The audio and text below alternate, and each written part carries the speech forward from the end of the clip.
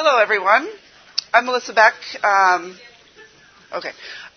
Melissa Beck, and I'm going to speak to you a little bit today on addiction and toxicology.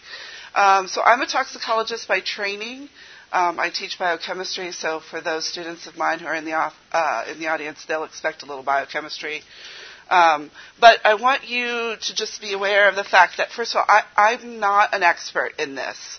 I got involved in this. What I learned because I adopted a child who was born addicted to opiates.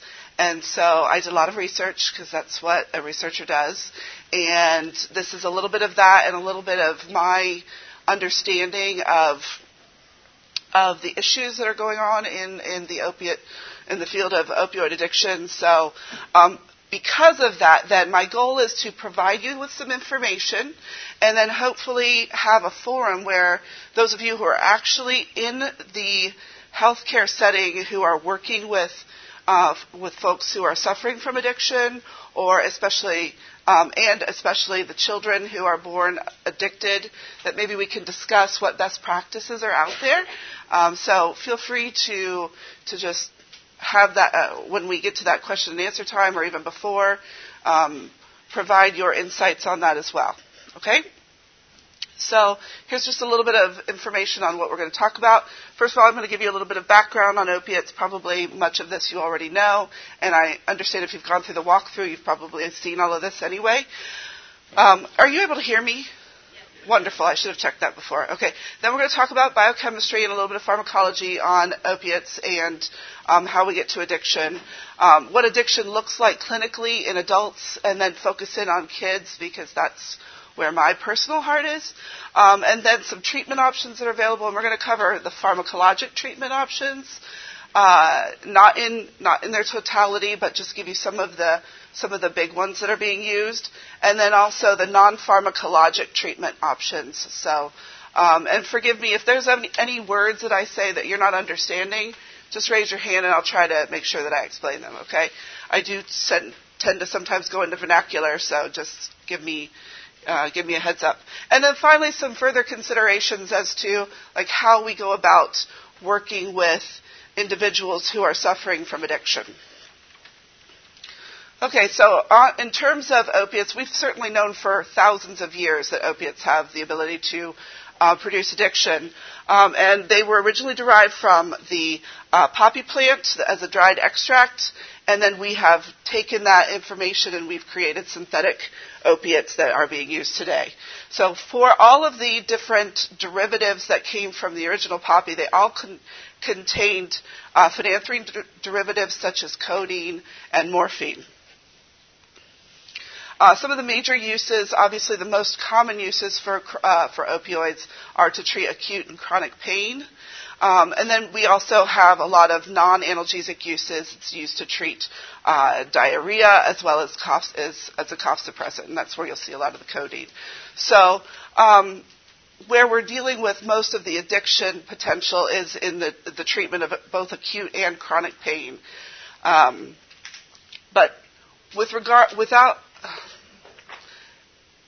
for all of the drugs that are available, we have a variety of routes that are available to us. So you can see it being administered orally, by IV, so there's transdermal patches, just about any of the different types of routes that you'd like to use, they're available for administration. So one of the key things that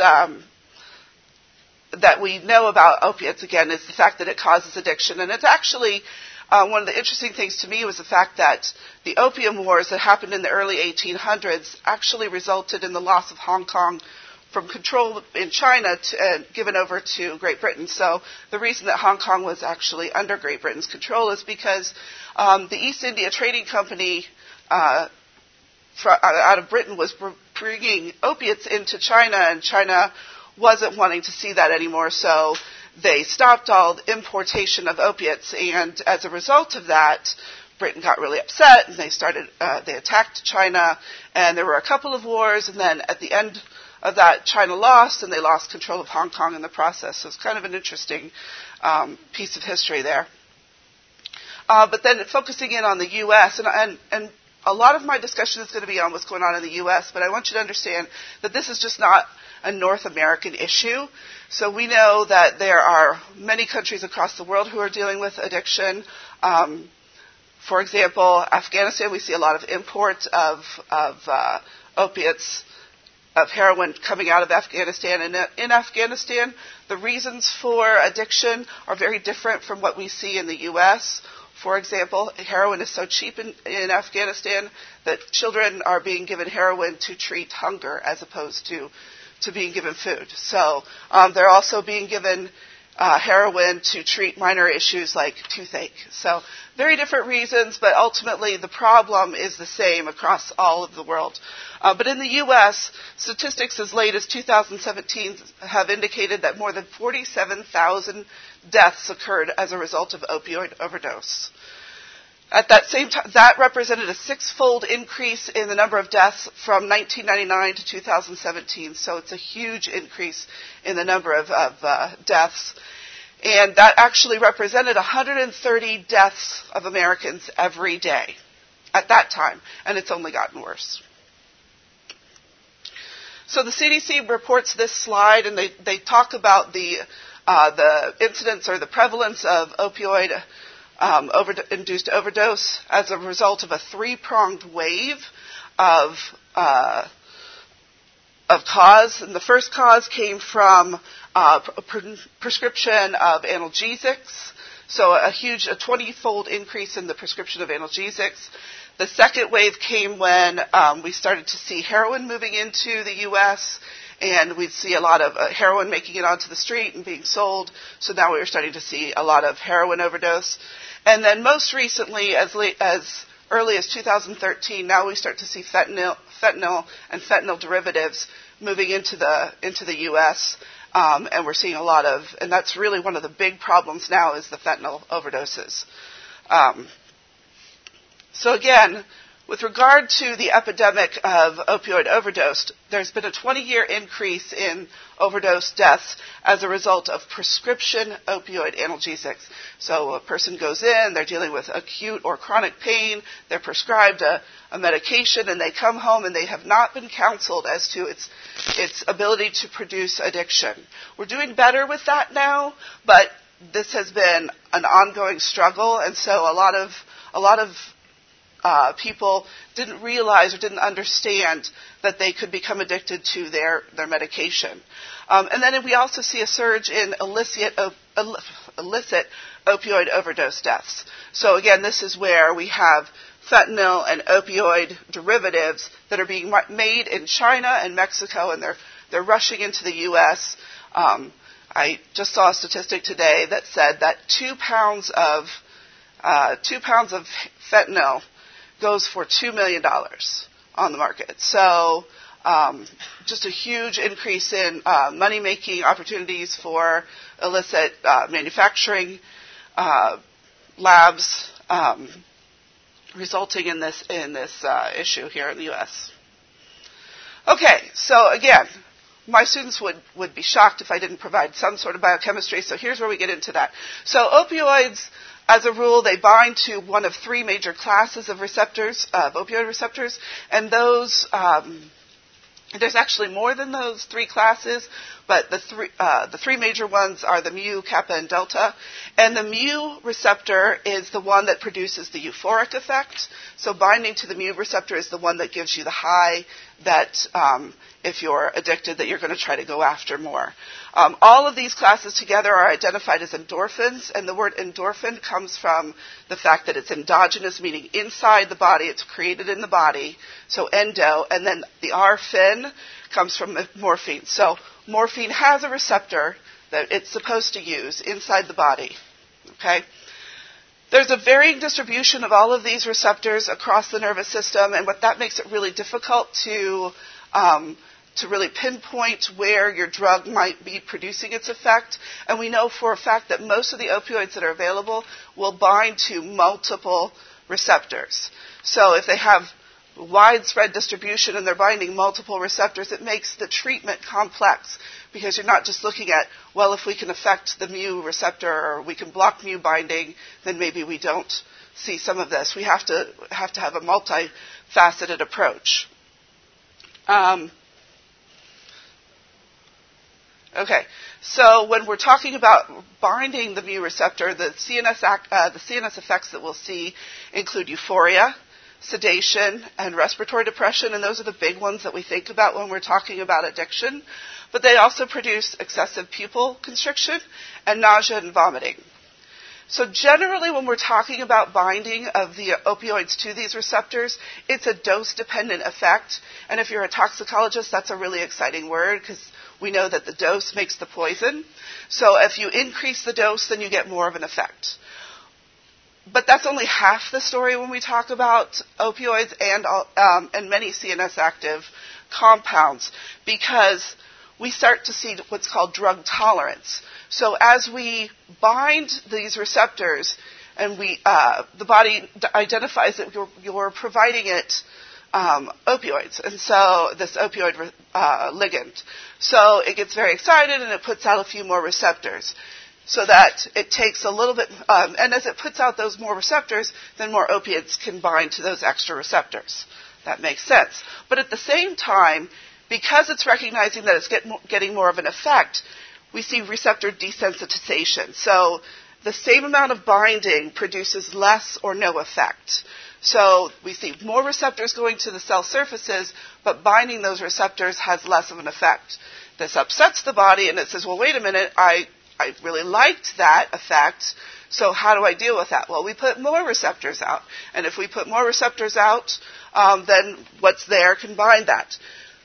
But all of that is going on, and the person is feeling that they're not getting the effect that they expected to get before. So what caused them a euphoric effect yesterday isn't going to cause them the same quantity of effect today. It's not a one-day thing, but obviously over time they start to see less of an effect. So they'll take more opiates. And as they're taking more opiates, then your body responds by giving you more receptors. But then it turns off those receptors. So it's a vicious cycle that ramps up the amount of dosing that the person feels like they have to get the effect that they really want. Now, when we talk about withdrawal, what's really going on is that the person is not, the person, either because they're between doses or hits, or because they are actively trying to stop their addiction, they don't take their next hit. And so the body recognizes this as a lack of a response.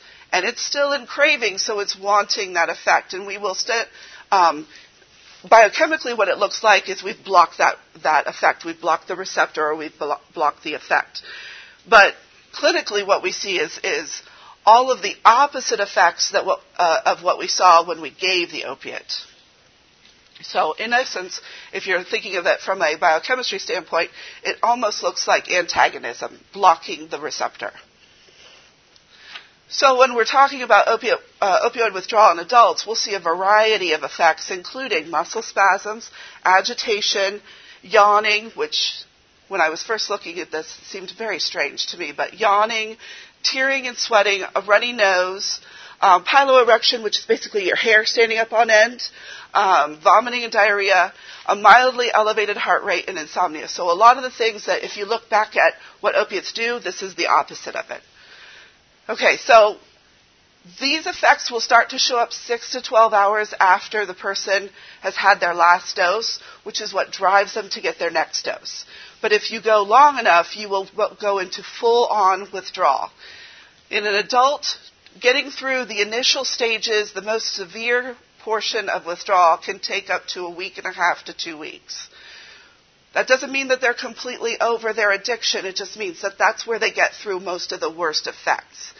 But that's a long time for somebody who's gone without that euphoric effect and who's dealing with these symptoms. So that's what drives them back to the drug. And that's what's going on in adults. But now I want to switch over and talk about the other innocent victims. And this is the children that have been born to addicted moms. So when we're talking about children born to addiction, what we're talking about is a syndrome called neonatal abstinence syndrome. Neonatal abstinence syndrome refers to the fact that the child has been exposed to an illicit drug, generally illicit, but it can be really anything that has the potential to produce addiction, all through development, in utero development. And then at birth, they're no longer accessing that drug because they've been separated from mom.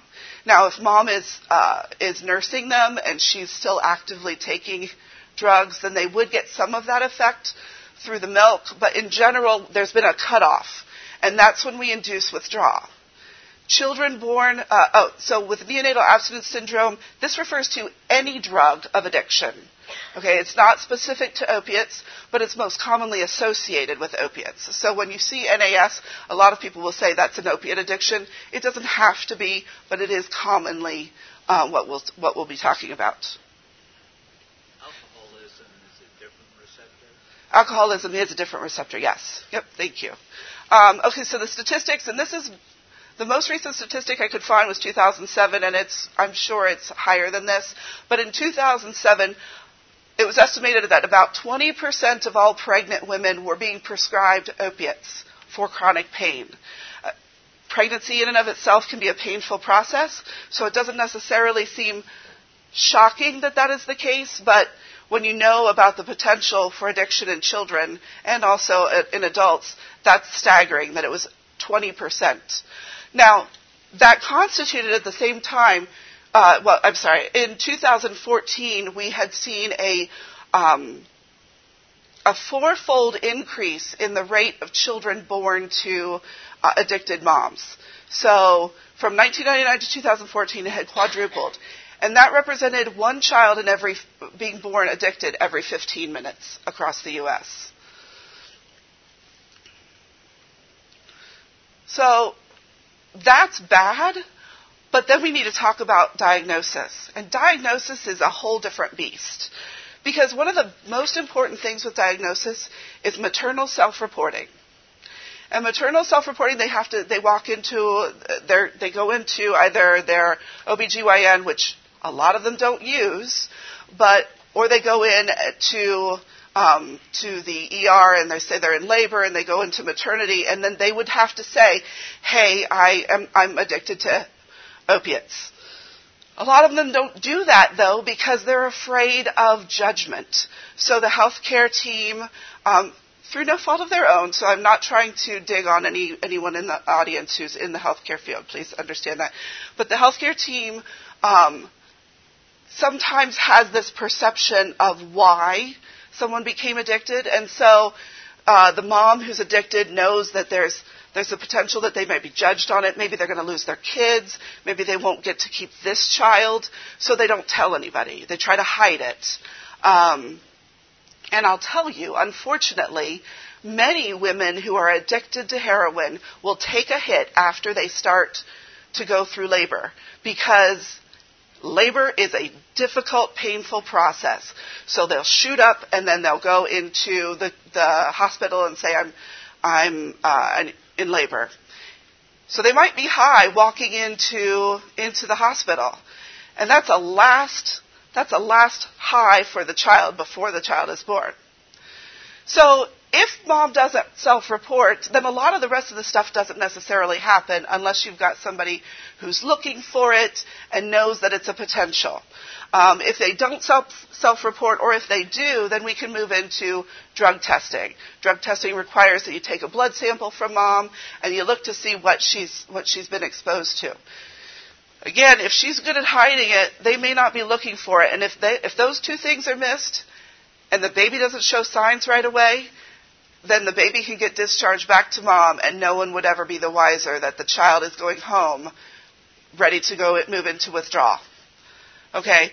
So this has led the lack of self-reporting and the concern over missing that particular problem has led a lot of healthcare professionals to suggest that maybe we should require every woman coming into the hospital who's in active labor to take a drug test.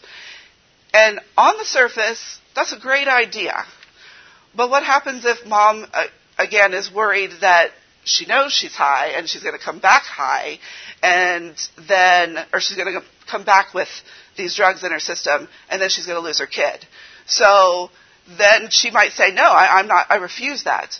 And then we get into the ethical concerns of unreasonable or unlawful search and seizure. Our Fourth Amendment right requires that we have the right to say no to a drug test unless we're under suspicion and there is a court order. So we would have to deal with that issue too. And as Americans, we don't like to lose our Fourth Amendment rights. So self-reporting and drug testing, they're big concerns. But if for some reason if we can get past that, either she self-reports or we have a blood test that says she's positive, then we move on to and know to start looking at the child. Or maybe we notice something with the child that suggests we need to be looking.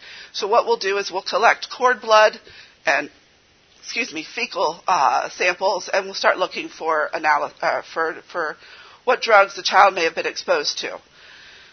A lot of times what we'll see is a combination of drugs, but we're going to focus again back on opiates. And again, if the team doesn't know to look for it, they're not going to be pulling those samples, okay? Then the last thing that we can do with diagnosis is a clinical observation. And this requires a scoring tool that we call the Finnegan Neonatal Abstinence Scoring Tool, or the Finnegan score. Finnegan scoring involves assessment of the child every 3 to 4 hours for a period of up to 4 days. Now, I'll tell you, if you're not expecting it, you're not going to start doing your Finnegan scoring until the child starts to show the symptoms. And symptoms for withdrawal in a child will take 1 to 2 days to start to develop. In adults, it's 6 hours. In neonates, it's 1 to 2 days. And that has to do with differences in metabolism and rates of breakdown of the opiates. So it can take longer than the kid might end up being in the nurse or in the hospital. But if they start to look, they're going to look every 3 to 4 hours for a period of 4 days. And what they're looking for is a set of 21 different signs. I'll show you the actual tool in a second, but the signs range from anything from tremors to sneezing to diarrhea to hypertonicity. There's skin splotching. So there's a whole list of things. And the great thing about this tool is the person who's doing the assessment, which is often our nurses. Shout out to the nurses. You're doing a hard job in a very difficult situation. So the nurses are scoring these, and they don't have to say, well, this is the most severe thing that I've seen. They just write in that they've seen it, and there's a number that it gets attached to it. Mild to severe tremors get different scores, but the score is right there on the sheet. So all they have to do is say, yes, they saw it, and there's a little number that goes with that. And at the bottom, they add it all up, and for that time, the child gets a score of 1 to, 40. But any score that is greater than 7 for more than 3 consecutive assessments, so that's 9 to 12 hours, will generally lead to pharmacologic intervention. So now we're going to go in and we're going to give them a drug to help them through that process of withdrawal. Okay, so here's the scoring tool, and I couldn't put the whole list on, so the list does go on from this. It's an 8.5 by 11 sheet, and apparently it's big enough that I can see on here, not on the, there's different numbers, and the numbers correlate with the severity of the findings, but again, the person who's doing the scoring doesn't have to worry about which score they give. In addition to all of this, if they know to be looking for it, they're going to be encouraging non-pharmacologic interventions. So things that don't require drugs, like baby cuddling. Have you all heard about baby cuddling? Yeah, that's a big thing now, and that's people come into NICUs and they hold on to the babies for a few hours because it helps them through the worst of their withdrawal. So those other interventions are already ongoing. The Finnegan score just really refers to whether we need to start using a drug. Okay, so some of the clinical signs of neonatal abstinence syndrome are listed here. A few things that I want to pull out. The muscle hypertonicity.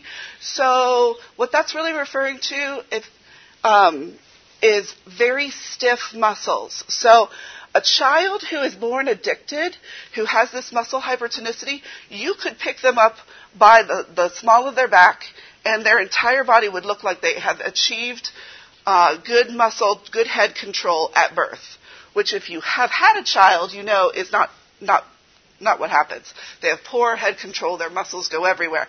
These children are born in the fetal position, and they want to stay in that position. Pulling their arms away from their bodies is very difficult. You actually have to fight them to get them to release. They're very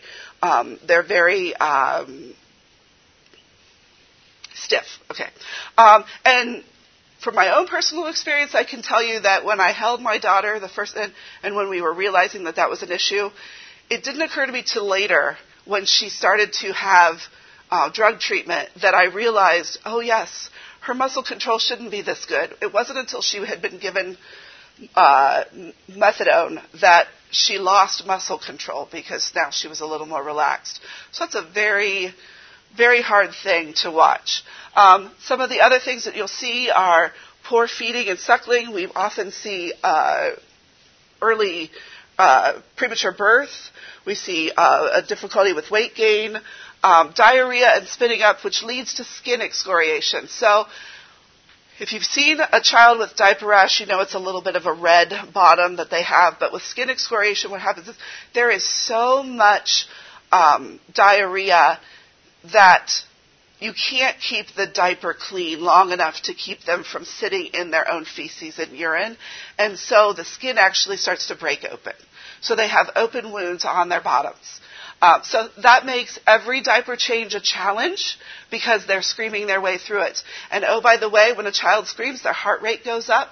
And so that's another thing that gets put onto the Finnegan score. Their heart rate went up, they were screaming uncontrollably, and they have skin excoriation. All of these things lead to just a much higher number in the Finnegan score that then leads to requirement for drug treatment.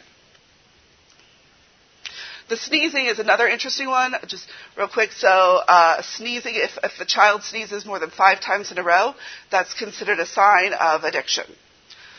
So if you start to find yourself counting how many sneezes they had. So what are some of the drawbacks with Finnegan scoring? Well, the first is the consistency in scoring. And again, the nurses do most of this, and they have a hugely difficult job. But when you change, so in the NICU, when you have 12 hours on and 12 hours per shift, you have one nurse who's doing 3 or 4 assessments, and then a new nurse comes in and does the next 3 or 4 assessments. And a lot of these assessments are subjective in nature. So what one nurse might feel is excessive crying, another one says, oh, that's a baby. That's what they do. So they won't score that. And then if you have ever looked at a child, an infant that's having mild seizures, it looks a little bit like shivering. So is that shivering because you've taken them out of their swaddling, or is that actual seizing? So there's a lot of subjectivity to this, which makes the scores fluctuate over time, which goes back to why we want to do 3 consecutive assessments before we really start to go in and treat. So in my opinion, what would be helpful is training in the use of the tool. This is probably something that is getting better because we have, unfortunately, so many children that are born addicted. But even with that, if you have someone new to the NICU or new to this situation, giving them a little bit of training will help them to understand maybe what the severity of some of these things are before we move them into a higher Finnegan score. So once you get past the diagnosis, now we've decided that we have a child that has been diagnosed with NAS. Well, let's talk a little bit about treatment. And the first thing we're going to talk about are the drug treatments. And again, I'm a toxicologist, so I'm not the one that's deciding the doses. But what I can tell you is that the most common drugs that are used are morphine and methadone, with a slightly lower incidence of buprenorphine. There's a few other options, but those are the 3 most common. Morphine does have the potential to produce respiratory depression and has a high abuse potential. So if a child is given morphine to get them through the addiction, that's most commonly going to happen in a NICU setting. You're generally not going to release them to the parents. Because you also have to worry about, in some cases, maybe the parents are going to take the morphine instead of the child. Methadone has a slightly reduced hospital stays, so that makes it a bit of have an advantage over morphine. And there is slightly less abuse potential, but it also produces the respiratory depression, and we see some feeding intolerance, so children don't want to eat as well. And if you're already dealing with a low birth weight or a low body weight or difficulty in suckling or nursing, you don't want to add in something necessarily that's going to affect that as well. And then finally, buprenorphine has low to no abuse potential, so it drastically reduces hospital stays, but it has a significant ability to produce withdrawal symptoms. So you're actually going to increase the amount of withdrawal symptoms that you might see with children that are on buprenorphine. So when we're talking about any of these pharmacologic treatments, there's a few key considerations that we need to keep in mind. One of them is that there's still relatively few studies in their effectiveness. A lot of people are doing these things, but they're sort of, for lack of a better word, making it up as they go along. And what worked before, we're going to try again. But unfortunately, every child is different. And we're actually trying to treat to control the symptoms. So you might have vastly different doses that you have a child on. So that's something to keep in mind. And then also, any of these drugs, because they have the ability to affect receptor output and receptor mobilization to the cell surface, they have an ability to affect the developing brain. So we have to worry about what's going on 10, 20, 30 years from now with these children that are born addicted, and then now we give them another addictive molecule to get them through. So when we're talking then about non-pharmacologic treatments, again, one of the first things we have to think about is nurturing. Nurturing includes baby cuddling. Again, that's the one where we can have anybody come in and hold on to them and give them some love, and it sounds really wonderful, but and it is. But there is, it's hard knowing what those children are suffering through. And then there's kangaroo care, and I'm just going to go on the assumption that you are like me and I didn't know what kangaroo care was at first, and that's skin-to-skin contact. So that's not something you're going to get with if you're going to go into a NICU and offer to volunteer. They're generally not going to, I don't believe, they have the volunteers take off the thank you. I have some shaking their head. So the child's not going to get that skin-to-skin contact that is really beneficial. That skin-to-skin contact also increases maternal-infant bonding. So if you have a mom who has left the situation and we have caregivers coming in and doing that, we're affecting that bond as well. And then finally, sugar water. So sugar water is kind of an amazing little thing. When you have a child who is who's going through some of the worst effects of the withdrawal, you can give them just a tiny little bit of sugar water, and it sort of calms them down. It helps, especially, I can tell you with my daughter, we gave her sugar water every time the nurse came in to take her temperature, because she hated having that thermometer under her armpit. So the nurse came in, got the thermometer out, we'd give her a little shot of sugar water, and it would keep her relatively calm through that process. The environmental conditions are also important. So they'll tell you that they want you to keep the room dark, not no light, but low light, and then keep it relatively quiet. And a lot of children don't like so it depends on the combination of drugs that they've been exposed to, but some children don't like the touch. Don't like hard touches, so you have to be careful how you burp them and how you hold them. So all of these things are important, and then pressure therapy becomes important. So sometimes just laying them there and putting a pressure pillow on them or a pressure blanket helps to soothe them a little bit. But every child is different, so you need to be flexible with this. I can tell you my child loved to be burped and hit kind of hard, and she wanted to be sung to, so we're singing right in her ears. So all of the things that they told us not to do when, forgive me nurses, when the nurses walked out of the room, we'd start to do them because it made her a little calmer. So don't do that. That's not a good idea. Okay, so then some other considerations that we need to keep in mind is where will treatment be offered? So in Ohio, I can tell you for sure the treatment and then the weaning process. So you have to eventually wean them off of these drugs, right? The treatment and weaning process is generally done inpatient, But in California, it's done outpatient. Once you get them under symptom control and they're stabilized and they start to successfully wean, the mom will be sent home with the child. Now, you wouldn't do this if mom is actively abusing herself. But if the child is going to a stable home life, then the child would be sent home still on their drug. But whether you're doing it inpatient or outpatient can affect both cost, the risk of the abuse liability. So is the parent going to come and take that drug? The cost, obviously, the longer you have to stay in the NICU, the higher the insurance costs, the higher hospital costs that you're going to get. And then family support. So we'll get into this in a little bit. But giving the family support is a big deal in terms of the success rate of weaning, the success rate of the child's ultimate development. So providing a sufficient family support is another big thing. And then finally, weaning. So as the dose is low, so we're trying to get them off the drug, right?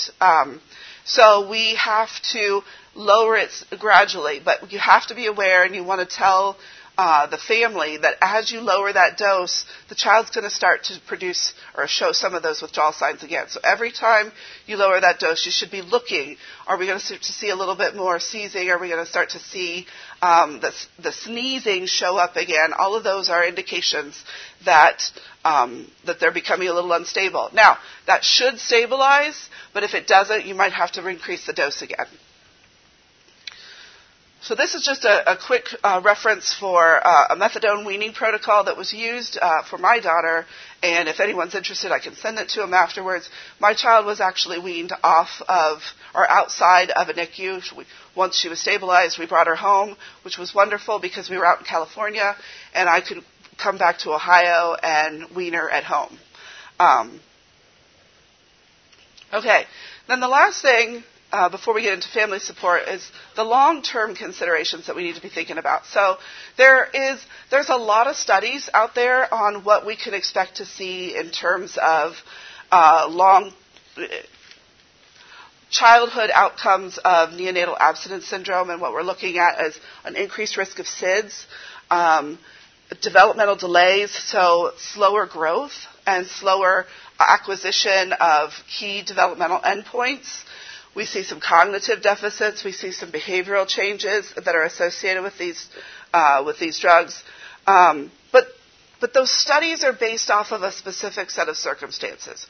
Most of them are based off of the idea that the child is going back into the situation that produced them in the first place.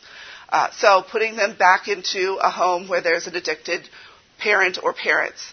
And that's important for us to understand, but not all children go back into that home. So understanding what we can do to provide support to the family might change the outcome for the child. And certainly, if you put the child into a home that doesn't have addiction issues, then the outcomes are going to be different. Maybe not completely different, but there are some differences. And then I just want to remind everybody that we're not just treating the newborn. So much of this focus has been on what we can do with the child. But again, parental-infant interaction is critical for appropriate cognitive development. So if we're going to send the child home to the parents who were addicted, that's not necessarily a bad thing. But we need to be aware that we have to provide support to that family as well. We need to teach them to be good parents. We need to teach them how to care for their child. So this is just a brief summary of a situation. Lucy was a child that was born 29 weeks gestation. She was born addicted to heroin. Mom is trying to get herself under control. She's been pumping to bring in the breast milk to help her to feed to Lucy. But unfortunately, she doesn't always make it in time, and she's very tentative in the way that she handles Lucy. But Marcy thinking to herself, and I'm just going to read this, I hope Lucy's doing okay. They said she was. I know the nurses don't like me. I can see it when they look at me. I'm so worried about Lucy, but I'm afraid to ask too many questions. Forgive me. They are so busy, and I don't always understand what they're telling me. I'm so scared to hold Lucy in case I hurt her. I know she's so small because of me. I want to be a good mom, but I'm afraid to look after her. She's so small. I didn't have money for the bus, and I'm embarrassed to tell them I'm broke, and I don't even have money to buy food right now.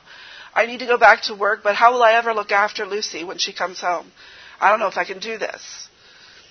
So she's getting judgment in the eyes of the healthcare team, whose whole goal is to make sure that Lucy is safe and protected. So what's the disparity then? So foster moms and adoptive moms coming into those situations and caring for their children, they don't get that. I can tell you from firsthand experience that the healthcare team was wonderful with me. They gave me lots of support in what to look for and how to care for this newborn. And I didn't have any experience dealing with newborns. So there was a whole team out there to look out for me, and help make sure that my daughter was okay. But we're not, as a rule, or we're getting better, but as a rule, we're still not where we need to be in terms of caring for the family unit. So I love this because ACTS is a program that was set up by a hospital for their nurses. And ACTS stands for Acknowledge, Create Circumstances for Reflection, Teach, and Support. And when I first found this, I was thinking it was talking about how we can help the mom, but this is actually focusing on how we can help each other help the moms. So ACTS, Acknowledge, don't directly criticize. So if you hear a colleague that's saying, I can't believe she did that to her kid, say, I know I get frustrated with that too, but we don't know her circumstances. Open a dialogue with that person. Create circumstances for reflection. So don't confront that person. Instead, offer opportunities to reflect on his or her behavior. So, when you dealt with that mom, when we dealt with that mom, what we were saying to her maybe felt difficult. So difficult for her to hear. How can we help make it easier for mom to hear? Teach then. Find ways to provide information. Give them brief articles. Put them around the NICU that somebody can pick up on their break. Or say, I recently learned, hey, I just went to the GMHC conference and they had this great opioid walkthrough, and it taught me that many of these people that are suffering from opioid use disorder, they didn't do this to them. They didn't do this on purpose. It was an accident. It was an accident over a long period of time. And so, providing information to them, and then support. So when you notice that you're seeing changes in how your colleagues are treating the family, encourage that and say, how can we do that even more? So supporting them. And that's all I have. So I'm opening it up now to questions. Yes, sir. I've got two questions. For an addicted pregnant woman, how soon does she have to get off the drugs before the baby can be born without a problem? Oh, you ask such good questions. So I don't know that there... Obviously, the sooner the better, but... Yeah, because unfortunately, if she's addicted, she's probably on her own treatment protocol, and a lot of the treatment protocols have their own abuse potential. So it's really there's not a really good way of knowing for sure. Methadone, for example, a lot of moms are on methadone, and they'll end up abusing that, or they'll switch back and forth between their drug of choice and methadone. So it's unfortunately I can't answer that. Is anybody? Yep. Do you have? We discourage our moms actually from weaning off of whatever they're addicted to while they're pregnant because of the potential for their baby to still go through withdrawal after delivery. So we encourage them to get into medication-assisted treatment programs so that they're at least not having living in risky behaviors, doing risky behaviors like IV medication or prostitution to pay for their drugs. Wonderful, yeah. And then we just treat the baby afterwards and take her to treat the baby afterwards. Okay, so just for anybody who couldn't hear, moms are actually encouraged not to wean themselves off of their drugs. They're encouraged to go to medication-assisted treatment programs. And so, wonderful. Thank you. And I'll say that there's some good evidence against that as well, and that there can be brought off. It needs to be weaned off slowly over time. But even being on this idea of Subutex while they're pregnant, these babies go through NAS up to 25% if you get them down to 2 milligrams. So our goal needs to be getting them into a wraparound program with behavioral medicine to kind of get to the bottom of why they're using and abusing to begin with. But just to substitute one drug for another is not the right answer. Thank you. And you had another question, sir? Yeah. Is there any evidence about treating a newborn, weaning them off, using medicine, and just letting it go cold turkey? Is there any long-term studies? Well, I don't. I experienced it from the mom's side, so forgive me when I say this, but I don't know that anybody could allow a child to go through those high scores without treatment because it just escalates. So one of the things you'll see is as they start to cry, which is a normal infant thing, they're going to cry every time they're hungry or wet or whatever, then their heart rate goes up. And then as their heart rate goes up, they're going to cry even more, and their skin gets blotchy.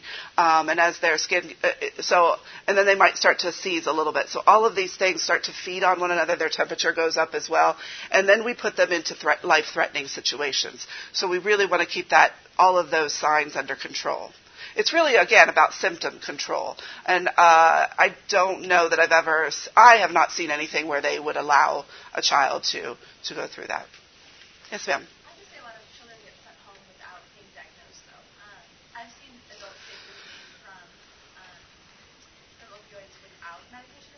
Mm-hmm. So what happens to the children? Like, what are the biggest threats to their health when they're discharged without that pharmacology? Okay. Oh, yes, they can die. That's one thing. But also, one of the biggest threats to them is, unfortunately, the parents, because they become uncontrollable because they can't get themselves out of this excessive crying and screaming and heart rate issues. And moms and dads who are dealing with their own addiction, they can't handle it. So then they start to have behaviors that are inconsistent with or incompatible with life, like shaking. Why won't you stop crying? Or just ignoring them. So, and I don't want to dig on parents either because everybody's a victim in this situation. But yeah, I think if you're sending them home without treatment, that's bad. And if you're sending them home without treatment and back into that situation, into that home life, that's a very bad thing. Yes, ma'am. I'm going to speak for just my institution. Sure, please. We were having problems with that happening, babies being sent home and not being caught, coming back into our ER, shaking baby syndrome or worse. Mm-hmm. Mm-hmm. And so now we have mandatory tox screen for every mom who comes in to have a baby. Even if she's in preterm labor, she gets a urine toxicology screen. If she refuses it, it's an automatic social service report, and they call CPS and open a case. Where are you located? Findlay, Ohio. Oh, okay. Thank you. Because that sounds very similar to Orange County Hospital in California. Yeah. But that's still like you're demanding a tox screen. But we're doing it to everyone now. We're not profiling, which sure. was the case at the beginning of this crisis 12 years ago when we started seeing these babies. Wonderful. So now they can refuse it, but then they get a referral. Sure. Also, I'm going to say that we treat our babies with morphine, and if it continues to escalate, we used to add phenobarb. Mm-hmm. We switched now to Klonopin. Mm-hmm. And then we wean, once their score is stabilized for 24 hours, we start to wean. Sure. And we don't send any babies home on medication. They're there for 48 hours afterwards before they leave the hospital. Sure. And then our nurses, we every year have annual competencies, and the NAS scoring is part of that. Wonderful. Every single year. Excellent. And if we see that a child is escalating in their score, or we see a big change in their behavior, then we do a dual scoring. So I'll go in and score my baby, and if he scored a 12 this time, and the last time he scored a 3, I'll go to my coworker and I'm like, okay, I just got a score very different than last time. You go in and see what you see, and then we'll collaborate on that. And we include the moms now too, so so that they feel that they're part of that that process. We take that paper that you had, we take it right to the bedside, and if they're there, I do that Finnegan score right in front of her, and I'll point out, you see the modeling of the skin. You were holding her when she sneezed 7 times. How many times has she scored in the last 3 hours? Yawned in the last. You see that her bottom is bleeding now. You know, and that she's breathing so fast that she can't adequately eat. Sometimes they have to be tube fed because that's the only safe way. Sure, absolutely. Yeah, wonderful. Yeah. So I just out of curiosity, does anybody have experience with at-home weaning? You do. Well, like the child came home on a drug, and yeah, okay. So yeah, so so I can tell you, coming back to Ohio, one of the things that I had to do was call doctors in my area and see if anybody would oversee the weaning process for us, or we would have had to discharge her to another NICU. And, you know, I wanted what was best for her, but I also wanted her home. And so, yeah, it was a long process. And I know in Ohio it's very uncommon. But because of our success, we had one other family that got to do the same thing. But it's very case by case, I think. Were there any other questions? I'm sorry. All right, thank you so much. I really appreciate your time.